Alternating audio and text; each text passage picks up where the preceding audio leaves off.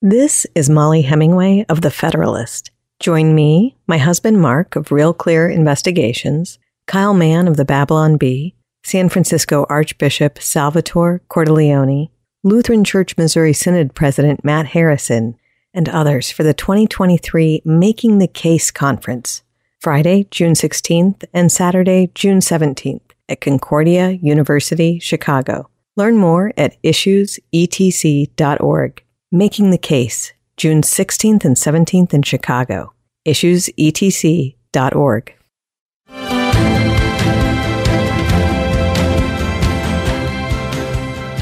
We suffer from this age of safetyism. We are caught up in a culture that idolizes being safe at all costs, and with that comes a selfishness. The left has essentially declared that only a wanted child is an Imago Dei child. Only a wanted child is a child that's made in the image of God. And if you're not desired, then you don't have any intrinsic value. And to say that whatever the major total obstacle is that they're facing, whatever hardship, to say that God has nothing to do with it, then sets sin or this fallen world as though it were its own God. It's absolutely true that the Bible norms the church's creeds, but these summaries of faith tell us precisely what the church believes the Bible is saying. Amateur home improvers in Italy love issues, etc. I was born in 1964, so in the course of my life so far, things have changed a lot. The technology has changed, the politics have changed, but a more fundamental change has taken place as a Christian in America. I grew up and was born into an America where Christianity was viewed by and large as a positive. Sometime that shifted and kind of became neutral. And now, without a doubt, in my, going on 60s, it's a negative. How did that happen? When did it happen? And why? Greetings and welcome to Issues, Etc. on this Monday afternoon, February the 20th. I'm Todd Wilkin. Thanks for tuning us in. Aaron Renn of The American Reformer joins us to talk about evangelicalism and culture. Then we'll spend hour two of Issues, Etc. studying the hymn of the day for Ash Wednesday, From Depths of Woe, I Cry to Thee, with Dr. Arthur Jest of Concordia Theological Seminary, Fort Wayne, Indiana. Aaron Renn is co-founder and senior fellow at American Reformer, a nonprofit seeking to reinvigorate Protestantism in American life. He's a writer and consultant in Indianapolis, and he's author of a column for First Things titled The Three Worlds of Evangelicalism. Aaron, welcome. Thanks for having me on. Describe the culture war that's taking place currently within evangelicalism today. Yes, they used to talk about the culture war between conservative Christians, which included evangelicals, but also many conservative Catholics, etc., against secular society.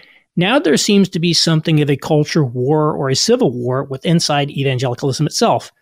And I can illustrate that through a couple examples. One is David French, who you would have thought of as a staunch culture warrior, conservative, evangelical. He has, since the Trump nomination in 2016, morphed into sort of a critic of conservative evangelicals, sort of turned against them. We see something similar that happened with Russell Moore, who was the former policy chief of the Southern Baptist Convention, who actually left his denomination after being disenchanted with them voting for Trump and other matters. And then you have people like New York City Presbyterian pastor Tim Keller. Previously, he was universally admired by almost everyone, and now conservatives are starting to attack him in a way that they never would have done before. So we're seeing these sorts of realignments and different parties that sort of seem to be fighting with each other, and it doesn't seem to be going away, even though Trump is not around anymore, even though he obviously had something to do with it. So are these battle lines within evangelicalism only theological? Well, I think there is a theological element, but it's really somewhat cultural as well. There are sort of three different groups that we can get into, that I divide the evangelical world into, sort of the culture warriors, the seeker sensitives, and the cultural engagers. And they all sort of come from sort of different heritages theologically, but also culturally as well. The culture warriors tend to be more rural. The seeker sensitives tend to be more suburban, and the cultural engagers tend to be more urban, for example. And we can get into more of that later. So I think there are some sort of theological issues there, but there are also, as well, various cultural issues, political issues, dispositional issues, for example. You also talk about 3 stages of American secularization. What are they briefly? And then we'll unpack them one by one. Yes, this is really the heart of my analysis. If you go back to the 50s, this was the high watermark of Christianity in America. Over half of adults attended church each Sunday. Christianity was sort of softly institutionalized in the country. It wasn't the official religion, but there was a sort of softly institutionalized Protestantism in the country, sort of a generic Protestantism. And then starting in the 60s, I could date it to the Kennedy assassination, Christianity started to go into a decline in America. And that is decline in terms of attendance in church, decline in terms of the fortunes of the mainline Protestant denominations, but also sort of decline in beliefs in traditional Christian doctrines morally, especially with the sexual revolution, the cultural upheavals of the 60s, etc.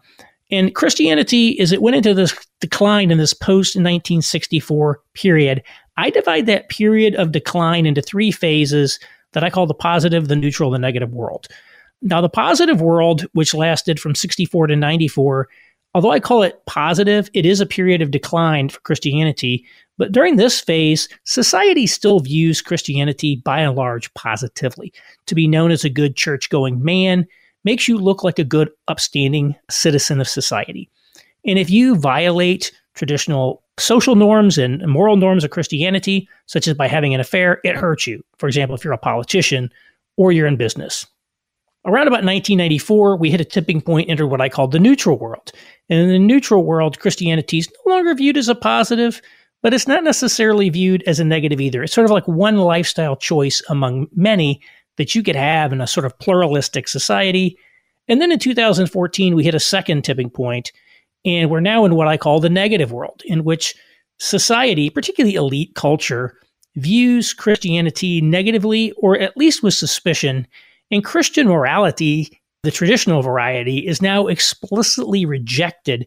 And in fact, Christianity is now often seen as the greatest threat to the new public moral order, social order.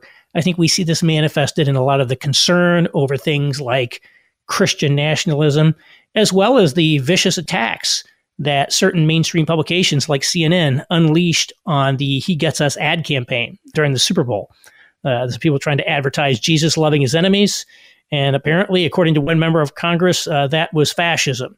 And so this is a very new situation in which American Christians find themselves. And the pressures of this negative world bearing down on the different sorts of groups and ministry strategies is what I argue is one of the producers of this intra-evangelical culture war. So on the subject of the positive world, how did evangelicals shift political loyalties from the Democratic Party to the Republican Party during that positive period? Yes, evangelicals were originally Democrats. A lot of people don't remember that, don't know that. Newsweek magazine called 1976 the year of the evangelical on account of Jimmy Carter getting elected president. People forget that Jimmy Carter, who was a lifelong Southern Baptist, a Sunday school teacher, that he was the first evangelical president of the country. There was a lot of worry that this, Bible Belt guy was going to become the president. And even as late as 1983, a plurality of evangelicals still identified as Democrats. But certainly in the late 70s and into the 80s, there was a complete realignment in which evangelicals, by and large, caucused with the Republicans, and by the end of the 80s, were essentially the largest and most loyal voting bloc of the Republican Party. Now, the mechanics of exactly how that happened are underexplored, in my view. I don't know the history of it. It was associated in part with a movement that was called the New Right in the late 70s and the early 80s. You may know that there's a movement they call the New Right today, but as I like to say, there's nothing older than the New Right. Every so often, there's another New Right. But this was a sort of an insurgent movement that was not entirely a result of religious issues. It involved a lot of political issues as well. The Heritage Foundation is a product of that, for example, and it's probably one of the least studied areas of conservative history. And so I'm not exactly certain how it happened that evangelicals shifted, but they certainly did shift their political affiliations, probably starting in the late 70s and definitely into the 80s. How was the culture war engaged during that positive period? Well, the culture war was one of the two responses that I identify by evangelicals to this period of decline. And what happened was, as Christianity started to lose its hold on society and as Christian moral norms came under attack through the sexual revolution, abortion was legalized, all of these things, the culture warriors saw this happening and they decided to mobilize politically to fight back. They said, we are going to take back our country. And the very name of the leading organization of this period, Moral Majority, speaks to the positive world. It was this idea that it was at least plausible to claim that evangelicals spoke for the majority of the country in their moral views. Now, that might not have been true even then, but it wasn't ludicrous. Like Richard Nixon's silent majority, there was something to it. Nobody today would claim that evangelicals represent a moral majority in the country. And so the idea was that elite culture was turning negative on Christianity. There's all this crazy stuff coming out of colleges, sort of like today. And so evangelicals should mobilize and fight back against it politically through the political system and other means. And so we can think of Jerry Falwell. We can think of Pat Robertson and his 700 Club being part of this. James Dobson probably fits into there. Ralph Reed and the Christian Coalition. People like that. But they essentially were alarmed by these trends in society, and they decided to fight back. What is seeker sensitivity, and how did that fit into evangelicalism's strategy during the positive period? Seeker sensitivity also developed in the 1970s as a response to the decline of church attendance in America. So you had these mainline denominations that had been dominant through the mid-century era, and they were going into decline. And there was a lot of research and hand-wringing over this. How do we turn around attendance? Which, of course, they never actually figured out for the most part. But a new generation of sort of baby boom people or baby boom friendly people came to the fore and developed a new way of doing church. And this would include people like Bill Hybels, who created Willow Creek Church in Chicago, Rick Warren of Saddleback Church. So the story is that Bill Hybels went door to door in suburban Chicago asking people, do you go to church? And if they said yes, interview over. If they said no, he goes, why don't you go to church? And he listened to all their complaints about church. And then he said, I'm going to design a church that'll get these people in the door. We're not going to have all these stodgy old hymns. We're not going to make people dress up in suits. We're going to have contemporary music. It's going to be very informal. It's going to be non-denominational. We're not going to emphasize all these distinctives. You know, the pastor's not going to wear a Geneva gown up on stage. It's going to have a more auditorium-like feel versus, an old-time church. And so they created this very consumer-friendly Christianity. It was a very therapeutically oriented type of preaching and services. And indeed, it did bring people in the door, and particularly the baby boomers who were suburbanizing at this time, moving to places like suburban Chicago, moving to Orange County, where Saddleback Church was located. And so this sort of baby boomer suburbia became, in a sense, the evangelical heartland. When you think of an evangelical church, you tend to think of a suburban, non-denominational megachurch. And these are what I'm talking about when we talk about seeker sensitivity. This is really the broad mainstream of evangelicalism.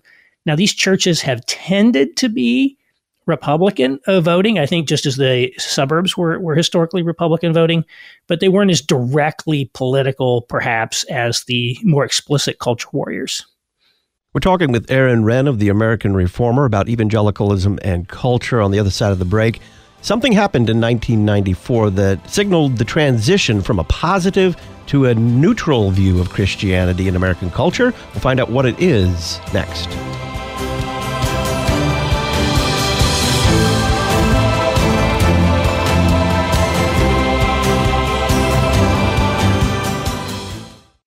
Hey everyone, I'm so excited to come out to the 2023 Issues Etc. Making the Case Conference. It's going to be a blast. Kyle Mann of the Babylon Bee. I'm going to be giving a presentation called Making the Case Against Cancel Culture, where I talk about how we write comedy and how Christians need to use art and writing and all of that wonderful stuff to fight against cancel culture, and how we have to take a bold stand for the truth using the creative talents that God has given us.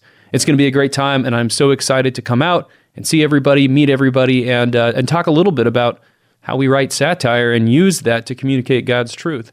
You can meet and hear Kyle Mann of the Babylon Bee at the 2023 Issues Etc. Making the Case Conference, Friday, June 16th and Saturday, June 17th at Concordia University, Chicago. Learn more at issuesetc.org or by giving us a call, 618-223-8385. Making the Case, June 16th and 17th in River Forest, Illinois. Where Christianity meets culture, you're listening to Issues Etc. Memoria Press award-winning Latin programs have successfully taught hundreds of thousands of students across the world. Their easy-to-use, step-by-step Latin curriculum provides students with an academic vocabulary, a mastery of English grammar, and strong critical thinking skills. If you're interested in learning more, visit memoriapress.com and save $5 on your next purchase by using the coupon code LPR23. Memoria Press, saving Western civilization one student at a time. Not everyone is comfortable with new technology. Dial A Podcast gives all generations of your congregation an easy way to hear your sermons, or even devotionals and Bible studies. Once you've completed a simple one-time setup, we take care of the rest. All your congregants have to do is dial the number from any phone to listen to your latest podcast, all at no additional cost to them. Dial A Podcast. Extend the reach of your sermons. Get started at dialapodcast.com now.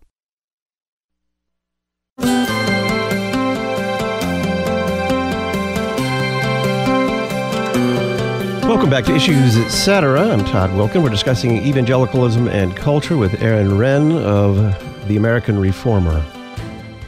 So, Aaron, what happened, as far as you're concerned, in 1994 that signaled the transition from a positive to a neutral view of Christianity in American culture? Well, I really debated whether we should call 1994 the date. You could also argue for 1989 because that was the fall of the Berlin Wall. Certainly the end of the Cold War and the transition to a sort of post-Cold War world opened the door for there to be a rethinking of America's relationship with Christianity in sort of official culture. During the Cold War, the communism was an officially atheist system. And so Christianity became part of the way that we mobilized to fight back through the Cold War. In God We Trust was added to our money in the 1950s. Under God was added to the Pledge of Allegiance in the 1950s. The idea here being that our Christianity, the fact that we're a religious people, is part of the regime of freedom. And so in the post-Cold War world, that was no longer as necessary. So that happened. Also, a couple things the reason I picked 94, a couple things happened. One was a sort of the peak high watermark of early 90s populism with the Republican takeover of the House of Representatives in 94. And I think it really also represented the peak of influence of evangelicalism within political conservatism. And then also in 94, Rudy Giuliani was elected mayor of New York City. And this led to a transformation of American cities. The cities were already coming back from their 1970s low, but in the 90s, with the emergence of the gentrified global cities that we know. And people don't realize what a dystopia places like New York were seen to be in the 1970s. By the end of the 1990s, it's basically the yuppies' playground. And so this really opened the door for a repopulation of the city by young, affluent, educated people, often singles, Generation X, millennials, some younger boomers, and they developed a sort of urban sensibility.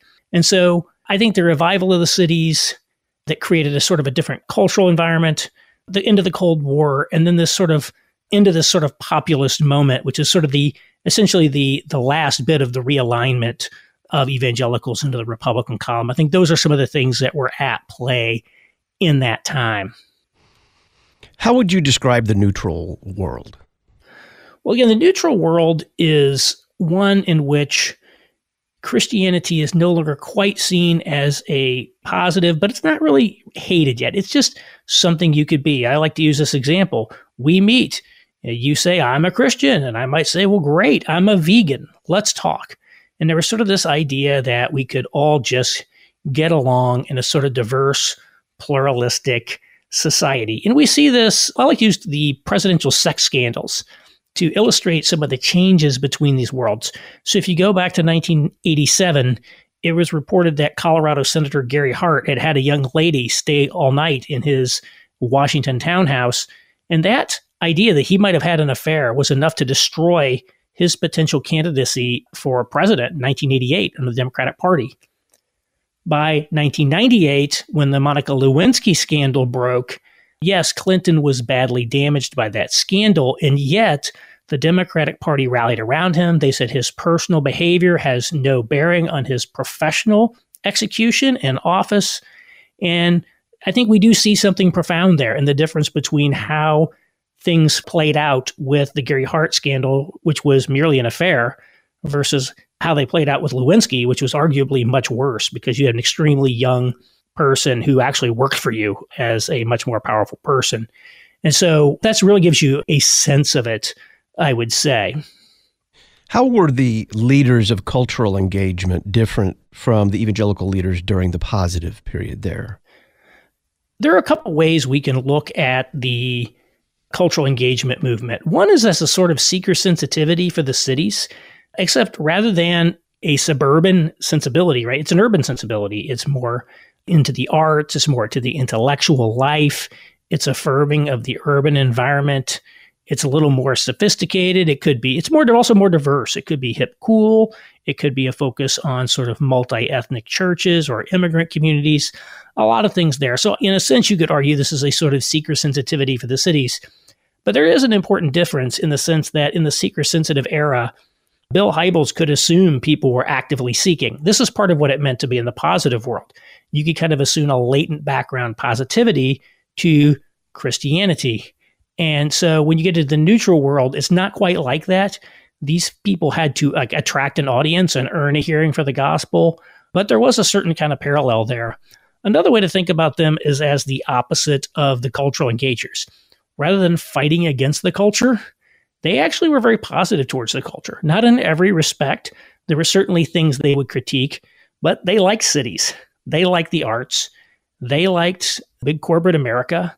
They liked all the stuff that people in the cities would like. They liked that kind of urban lifestyle. They wanted to affirm it. They wanted to be part of it. They were not trying to fight against what was going on because at a great level, they liked a lot of the developments that were there. So I think there's a sense in which they were much more positive to the culture. It's like, hey, let's not fight with people. Let's sit down and have a conversation. And there may be areas where we disagree, but we can discuss civilly and, maybe we'll persuade you to our way of thinking. So what happened in 2014 that signaled the beginning of the negative world for evangelicals? Well, something big happened during Obama's second term. A number of things happened. Obviously, 2015 was the Supreme Court's Obergefell decision, which legalized gay marriage and, in a sense, legally enshrined this negative world condition. And so you can say that 2014 was the year before that. I don't think people really realize how quickly there was a sea change in thinking on that. In 2008, California, arguably the most bluest state in the country, passed a constitutional amendment by popular vote banning gay marriage. Yes, California did that. Barack Obama claimed to oppose gay marriage in 2008. He was lying. He had actually been on record in favor of it in the 1990s in the Illinois state legislature, but he felt compelled not only to lie about it and say he opposed it, but to cite his Christian faith as a reason why. I believe Hillary Clinton also opposed gay marriage at that time. And then we have, 2015, it's legalized nationally. By 2016, Donald Trump, the Republican nominee for president, is walking out on stage at rallies holding pride flags in Iowa.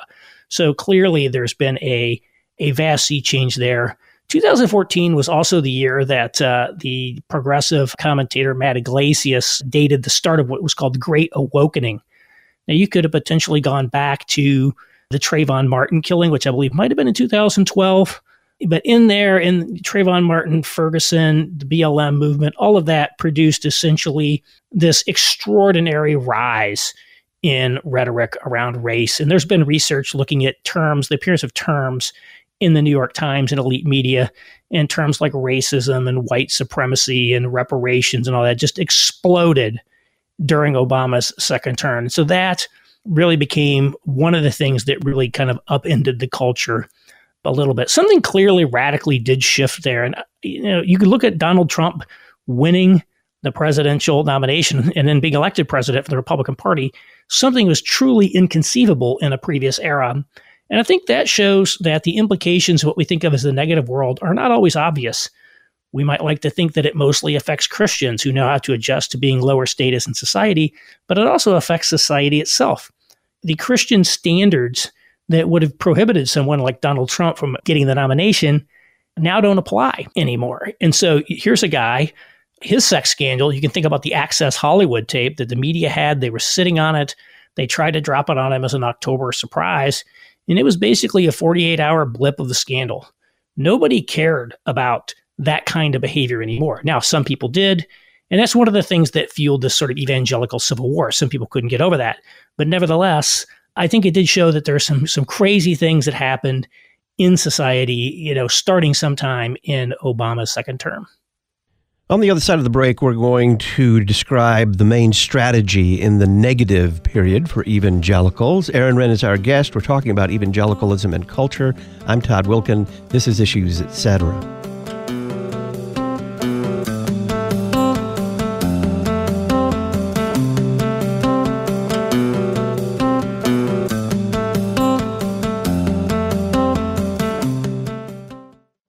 Thanks to our beloved on-demand listeners, Issues, Etc. consistently ranks among the top podcasts in religion and spirituality.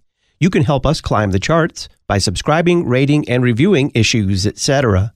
Type Issues, Etc. in your podcast provider, hit the subscription button, and leave us a 5-star review. This will make it easier for podcast listeners to find Issues, Etc. Help us cast Christ's net on the internet. Subscribe, rate, and review Issues, Etc. today. Making Disciples for Life. Across the nation, students are back in school in over 1,800 schools serving children in early childhood through high school. Students are thriving in programs of excellence in a safe, caring Christian environment taught by dedicated teachers. To find a school in your community, visit lcms.org/schools. Connect today for information about a Lutheran school for the children in your family at lcms.org/schools. Several Issues, Etc. regular guests are candidates for leadership positions in the Lutheran Church Missouri Synod. Every LCMS congregation has received nomination forms for the president and vice presidents of Synod. Please encourage your pastor and congregational leaders to fill out and return these nomination forms before February 28th of 2023. Learn more at issuesetc.org/2023 nominations. issuesetc.org/2023 nominations. What is mental health? The February issue of the Lutheran Witness takes up this question of mental health with contributions from the LCMS Task Force on Mental Health, which is tasked with providing resources for Lutheran church workers to better care for their own mental health and those entrusted to their care. To pick up your copy, visit cph.org/witness or visit our website, witness.lcms.org, to learn more. The Lutheran Witness, helping you interpret the world from a Lutheran perspective. Your comprehensive source for information, teaching, and truth. You're listening to Issues, Etc. If you continue in my word, you are truly my disciples, and you will know the truth, and the truth will make you free. Dr. Russell Dawn, president of Concordia University, Chicago. Indeed, the quest for truth is at the core of a university's purpose. The liberal arts, illuminated by the revealed truths of Scripture, are powerful for equipping students for a life of self-governance. A disciple is one who follows the Master. So what does it mean to follow Jesus? He said that it means to take up one's cross. The cross is thus the symbol of dying for others, of dying to self for the sake of serving others. and a life of service is a life well lived.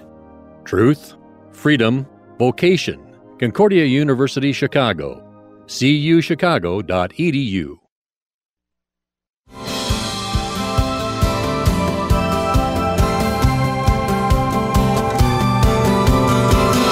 We're talking about evangelicalism and culture with Aaron Renn of the American Reformer. He is author of a column for First Things titled The Three Worlds of Evangelicalism. Aaron, what is the main strategy in the negative period? Well, it's interesting you say that because from an evangelical perspective, there really hasn't been one. When we entered the positive world, evangelicals came up with these strategies to respond to it. And that adaptability is really what made evangelicalism a thing and allowed it to essentially displace mainline Christianity as the primary expression of Christianity in America. Evangelicalism was a much smaller movement prior to that sort of decline. So the main lines could not adapt to changing times, but the evangelicals were able to adapt. And again, we see the same thing in the, sort of the urban world of the cultural engagement period and the neutral world of the 90s and the 2000s. Great adaptability to create new strategies for reaching people. Then you get into this negative world and you see that there really hasn't been a specific strategy. The main one that's been articulated is Rod Dreher's Benedict option. Now, Dreher is Eastern Orthodox, formerly Catholic. He's pretty open that he doesn't really know a lot about the evangelical world. And probably he would not have selected a monastic image if he knew that that was going to have such negative connotations. But nevertheless, the evangelicals basically rejected the Benedict option. Christianity Today magazine, which is a big evangelical magazine, ran a mission to symposium before people to react to it, and they all had substantial criticisms of it. And I think what that showed was they were sort of in denial about this at the time. You know, I saw this developing. In fact, the main reason I actually picked 2014 specifically as the date for the start of the negative world is that's when I first created my framework. And then over a few years, I refined it, originally published it in 2017 in my newsletter at aaronrenn.com. And then First Things asked me to update and republish it. And it actually turned out to be their biggest article of the year last year in the print edition. And so I'm gratified about that. But I think that the timing is the point where evangelicals are starting to recognize that something's fundamentally changed. And because they hadn't recognized something fundamentally changed, they really didn't develop any strategies for it. And so I'm hopeful that there will be some strategies. Right now, I think most of these groups are just kind of doubling down on what they've been doing and even to some extent deforming under the pressures of the negative world. Just as one example, if you look at the culture warriors, these are the people who said, Bill Clinton is simply morally disqualified from being president because he had this affair with Lewinsky. It doesn't matter what he might do in office. He's just simply not morally qualified. Well, then all of a sudden Trump comes along and they adopt a sort of a realpolitik view. They're like, well, we can't let Hillary win, can we? And they sort of went all in on Trump. And, and of course, there's reasons to vote for Trump. I think you could take this point of view that like, well, what else are we going to do? Nevertheless, they come across very much looking like hypocrites. And one of the reasons that there's been this sort of crack up is because some people like David French or Russell Moore, they simply couldn't abide that. And a number, especially these sort of affluent suburban types to whom boorish behavior is a big turnoff, they just couldn't handle Trump. And so that sort of has been one. So that's one of the things. And then this woke stuff, I think on the other side is you've really seen the cultural engagement people go all in on essentially kind of Black Lives Matter style race rhetoric. It's basically copy paste from secular society with a few biblical flourishes or gloss put on top of it. And again, many other people don't like that. And they're like, wait a minute, the church is going woke. We weren't supposed to do that. And so I really think sort of Trump and wokeism became the two events that were really sort of polarizing people. And then later, the pandemic really created a lot of dissension as well. Although I think the debates on whether to meet or not meet or have mask requirements or all of that really was much more a reflection of pre-existing divide than manufacturing new ones. But nevertheless, churches are really being divided and torn asunder by many of these things. There are other sort of dividing lines as well, particularly around like LGBT type issues that I don't really go too much into in there, but that's another one that's sort of being rethought as well. Other than maybe what you mentioned there, early denial, why do you think evangelicals haven't developed their own version of Dreyer's Benedict option? Well, it's interesting that Dreyer is a Generation X guy like me. Evangelicalism has very much been a baby boomer driven movement, in my view. Now, that's not true. David French and Russell Moore are Generation X, so it's not 100% accurate, but I think it's still the case that a lot of the ministry models were set in the baby boomer era, and many of the leading lights are boomers, or, were until recently might have even been pre-boomers. And so there just hasn't been sort of new generation people coming up with great new strategies. I think a lot of times it's sort of younger people like Hybels was in the 70s who developed, new strategies. And so there probably are people out there looking to develop new models. And over time, they will sort of congeal in the way some of these other movements congealed. But I do think there is sort of we've still had this sort of baby boomer domination of the culture. Obviously, if you look at our national leadership, Joe Biden technically is silent generation. People like Mitch McConnell and Chuck Schumer, Nancy Pelosi. There were a lot of old people, basically Hillary Clinton, born 1947, Bill Clinton, George W. Bush, and Donald Trump, I think were all born in 1946. This kind of early cohort boomers, or essentially this 1940 to 1955 group, has really dominated America for a very, very long time. So long as they sort of were running things and controlled the institutions and the wealth, it's become a little difficult. I think it's put a block on change because they are continuing to do sort of, what they're comfortable with and what their generations have been doing. I think now we're also starting to see the generational turnover is really starting to happen. And so with baby boomer retirements from business and many other things, we're going to have to see new things develop just as a necessity, which will be challenging because, the baby boomers were really, really good at building things, and they were really good at running things, and they made a lot of money, and they were very generous at funding things. And I'm not sure that, my generation has been as good at building things. We've excelled as social critics, but maybe we haven't been as big at institution builders. So every generation sort of got its knocks, and I think it's definitely going to have to be younger generations that are going to have to figure out how to build kind of the next generation of strategies for the negative world. My kind of view is that probably Generation X people like myself are the ones that sort of clear the space, if you will, and it'll have to really be the millennials that do the building. So you say that the cultural engagers were most effective, negatively affected by the shift to the negative period. Why is that? I don't know per se that they were the most negatively affected, but I think they have the most at risk. And that's simply by virtue of where they're located.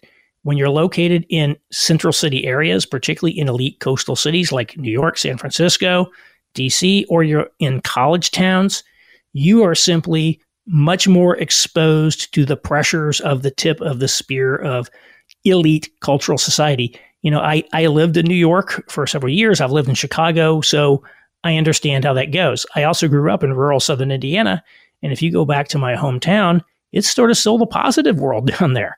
Those people who tend to work in blue-collar professions, they don't have as many ideological litmus tests on their employment or on remaining a member in good standing of society, and they're simply not as affluent and have a lot less to lose by virtue of that. So I think there is a sense in which the cultural engagers are much more exposed to the pressures of society. It's also the case that cultural engagement was really the highest status version of Christianity. Although, in a sense, the shift from the positive to the neutral world represented a downward shift in the status of Christianity in society, moving from something like a culture war to a cultural engagement model actually improves your social status. When you're sort of more friendly towards society and less hostile towards it, then you tend to get along better with the New York Times, and you tend to be liked more than hated. Some of the old guys like Pat Robertson, he used to sort of revel in being hated. If there was a hit job on him in the paper, he could just fundraise off of it on the 700 Club. Whereas the cultural engagers have not wanted to be that. They've wanted to be able to sit down with people and have conversations. It's kind of hard to do that when you're throwing pies in their face. Also, versus the seeker sensitives, it's the case that in America, urban is higher status than suburban. So they're sort of at the highest status of society. They're more affluent, and therefore they have more to lose. And they sort of face a little bit of a painful downgrade in their standing in elite society. I'm not sure how exactly you would classify the people who are behind the He Gets Us ad campaign. If you're familiar with that, it's $100 million, now maybe $1 billion ad campaign to introduce people to Jesus. And they're putting out very nice ads, and they tend to be uncontroversial. It's like Jesus loved his enemy. Jesus was a refugee too. And they run that ad. Jesus loved his enemies. Jesus loved the people you hate. He loves all of us. We need to love our enemies. They run that on the Super Bowl, and they're getting called fascists. So it's as attempt to be as nice as possible, but it's simply not possible to win people over today unless you embrace all of the ideologies of secular society. And so that really is going to put enormous pressure on them. And that's why I say they're the most at risk. It does not mean that they've necessarily deformed the most. I think there's plenty of deformation to go around, but they certainly, have the most to lose.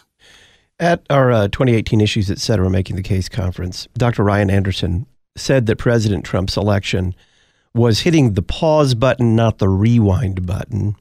It seems to me that conservative Christians 65 plus viewed Trump's election as a rewind, while conservative Christians not of retirement age viewed the 2016 presidential election as a pause. Am I wrong about those demographics? There might be something to that. I do think a lot of Trump voters who are sort of mainstream Republican types had this idea that he could be like a new Reagan. He could come in and he could actually, if we win the election, then we can start moving things in the right direction or a better direction. When I think that the reality is, it's a kind of an unpleasant reality, is that the culture has shifted in ways such that essentially change can't really come through the political process in the sense that we think about it. It's not a matter of winning elections, even for president, in order to turn the country in the way that you want, because all of the institutions of society are united and aligned around a particular vision of the world. And we saw that when Trump ran. He faced the combined opposition of essentially every major institution in society, and he won, but then they were essentially able to completely undermine him for 4 years and stymie him, 6 different ways from Sunday. And so I don't think that we're going to get off the road we're on through a purely political process. We didn't vote our way into where we are today, and we're not going to vote our way out of it. Whereas I still think a lot of people who voted for Trump maybe in 2016 thought that we can essentially vote for change, when the reality is we're not going to be allowed to vote for change. Aaron Renn is our guest. He's co-founder and senior fellow at the American Reformer. He's a writer and consultant in Indianapolis and author of a column for First Things titled The Three Worlds of Evangelicalism. He says that the attempts to engage the culture often brings more culture into the church than the gospel to the culture. We'll find out what he means next.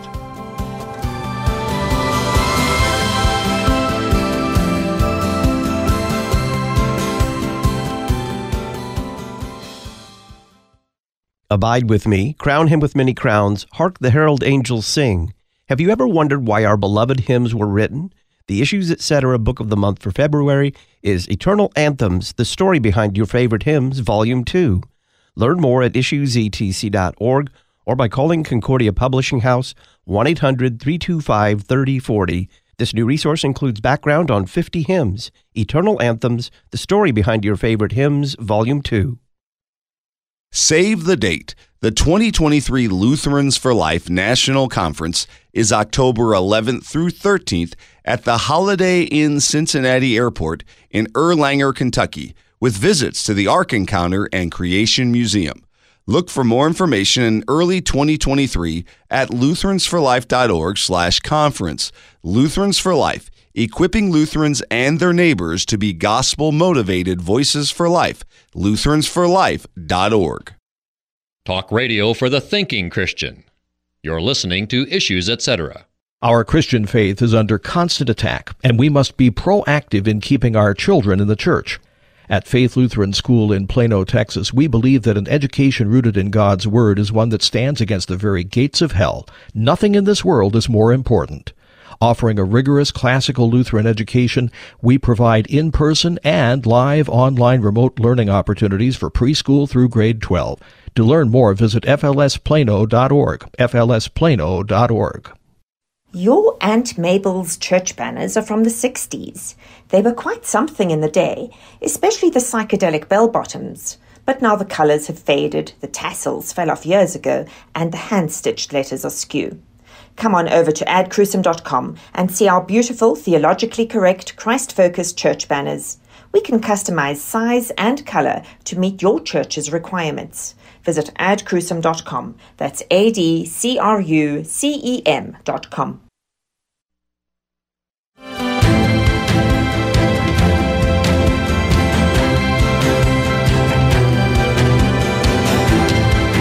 The 2023 Issues Etc. Making the Case Conference is your opportunity to meet and hear journalists Mark and Molly Hemingway, Kyle Mann of the Babylon Bee, Lutheran Church Missouri Synod President Matt Harrison, San Francisco Archbishop Salvatore Cordileone, Pastor Peter Bender of the Concordia Catechetical Academy, and Pastor Will Whedon of The Word of the Lord Endures Forever. The premier conference for Christian laity is Friday, June 16th and Saturday, June 17th at Concordia University, Chicago. The early bird registration deadline is March 15th. Learn more at issuesetc.org or by giving us a call, 618-223-8385. Making the Case, June 16th and 17th in River Forest, Illinois. We're talking about evangelicalism and culture with Aaron Renn. Aaron, you say that the cultural engagers have increasingly brought secular culture movements into the church rather than the gospel to the culture. What do you mean by that? I think the example that I think is certainly the teachings on race. I did a little research on this, and I even saw it in the church right around that same sort of Obama second term, just a massive explosion in people talking about race. And again, their views on race are, for all intents and purposes, identical to that of secular society. It's very much the whole woke discourse, again, with a slightly evangelical feel on it.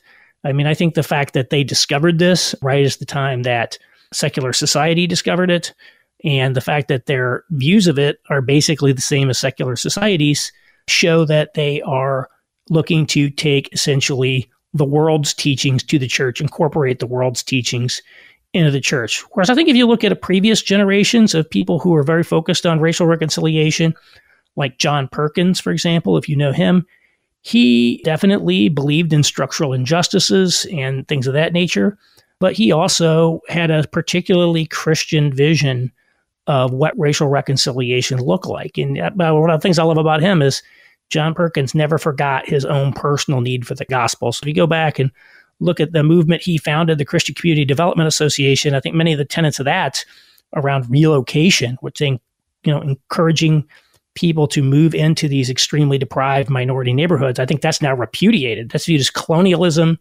And so here was a guy who really wanted to see reconciliation and had a specifically Christian vision around it, which I do not see today. Now, I think it's also fair to say that John Perkins' vision did not produce the results that he had hoped for. So I'm not surprised that some younger generation people might be disillusioned with that approach, but it's an example of trying to come up with something that's genuinely gospel and Christianity designed, while at the same time taking account of current conditions in the country today. There's nothing wrong with doing that or analyzing the structures of society. But when you look at what people are saying in the evangelical world on race, it's basically just echoing talking points from a corporate DEI training or something of that nature. I studied cities professionally for a number of years, and so I'm not an expert on race, but you get to learn a lot about race when you study cities, because it's impossible to understand cities in America without something about race. And the truth is, most of these evangelicals don't show any evidence of having any substantive knowledge at all about race in America. Again, they seem to have basically talking points. That's an example of it. To the extent that they're critiquing secular society, it might be a critique of capitalism or something that's certainly not going to get you uninvited from a Georgetown cocktail party. Where do the ex-evangelicals, where does that trend fit into all of this? Well, the ex-evangelicals are sort of a product of this trend towards, first the neutral world and then the negative world. As Christianity fell out of favor, that, it fell out of favor with them. I mean, it's in part a sociological phenomenon, and particularly as the cost of becoming a Christian socially, potentially economically in the country go up, as you take a status hit at a minimum for identifying as a Christian, you're going to have to at least have a suspicious view if people think that you might be one of those Christians.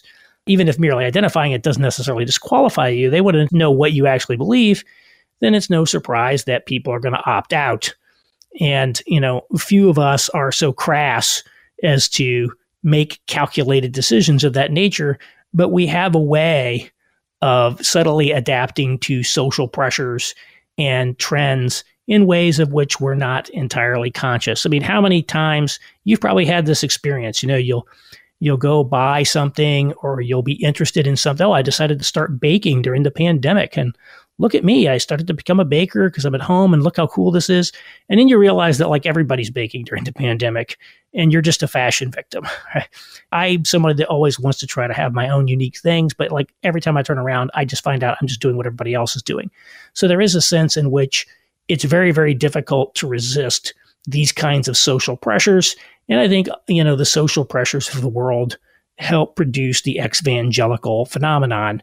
And if we were still in a society where there were social penalties to being an atheist or explicitly anti-Christian, we would probably see fewer ex-evangelicals. There are other factors as well, such as the generational change. Again, the truth is evangelicalism was heavily designed with baby boomers in mind. Some of these younger people don't resonate with it. There's a sort of a generation gap, the way that there was a generation gap between the boomers and their parents. And so there's a lot of things going on, but I would expect that once you have to pay a material price for being a Christian in America and you no longer get social benefits for being a Christian, there is going to be an exodus out of the pews on the one hand. And on the other, I would expect that there is going to be a lot of pressure to bring the beliefs of the church into line with secular culture to eliminate those penalties. I had originally thought there were going to be many more people simply leave the faith, but as it turned out, I think that there weren't as many ex-evangelicals perhaps as I originally thought, but I certainly think the pressure to sort of bring the church into conformance with secular society is going to be a continued and ongoing trend. Aaron, I'm a pastor in the conservative confessional creedal church body. It's the Lutheran Church Missouri Synod. We have the second largest parochial school system in the United States, and we have 6 universities, kind of oversized for the size of our denomination. And we have our own financial institutions. Does this give us an advantage in a negative world? Well, one thing that I think that the LCMS has done has been to avoid sort of the cultural adaptation of the more evangelical crowd. I mean, if you look at the sociology surveys, they tend to classify the LCMS as a evangelical denomination. But in my view, it's a little more mainline-ish, sort of in the way that it operates. And so that's probably a benefit in the sense that because you were never really trying to alter your liturgies to try to appeal to the greatest cultural moment, and I realize there are some kind of more contemporary liturgy churches, you're probably in good shape there. And having your own institutions probably does help you at some level because you can control your own destiny. So I think there are opportunities there, but if membership starts declining, if things start happening there, then having this big footprint of institutions quickly becomes a liability. The Catholic Church has struggled with what to do with all their surplus parish buildings and things of that nature. And my understanding is that the LCMS skews quite old, actually. There was just some research that came out on that. And so I would be attuned to that. And also, again, be attuned to what kind of the younger generation is looking for. But I would think, depending on how the numbers in your denomination go, is going to determine how having that big footprint of assets plays out. With a minute here, if you could just prognosticate, what do you think is the future of evangelicalism in America? It's unclear what's going to happen. I definitely see a disintegrating movement It was never really a monolithic movement. It was probably artificially viewed as monolithic, but we're going to see divisions would be what I would anticipate. I think we would anticipate some people continuing to leave. I think we would see people essentially creating accommodationist theologies on the one hand. And I think on the other, you're going to see other people, maybe a smaller movement, creating more kind of reactionary theologies, if you want to call it that. So there's been this sort of small but growing neo-patriarchy movement in evangelicalism. So I think we're going to see people try to do these things, but I would suggest things are going to be smaller. Many of the baby boomer institutions are going to struggle to reinvent themselves. Many of the legacy institutions, like some of the Christian colleges, are really going to struggle with enrollment and finances.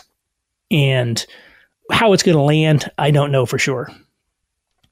Aaron Renn is co-founder and senior fellow at the American Reformer, a nonprofit seeking to reinvigorate Protestantism in American life. He's a writer and consultant in Indianapolis, and he's author of a column for First Things titled The Three Worlds of Evangelicalism.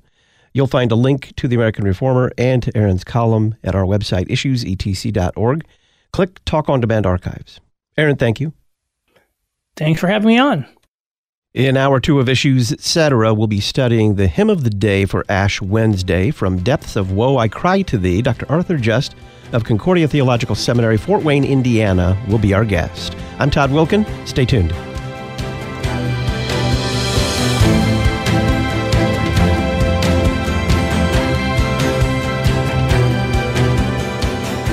Listen weekday afternoons to Pastor Todd Wilken and guests on Issues Etc. Issues Etc. is a listener-supported program. Your financial support is vital for the continuation and expansion of this worldwide outreach. Our mailing address, Issues Etc., P.O. Box 83, Collinsville, Illinois, 62234. Box 83, Collinsville, Illinois, 62234. You can also donate at our website, issuesetc.org. Issues Etc. is a production of LPR, Lutheran Public Radio.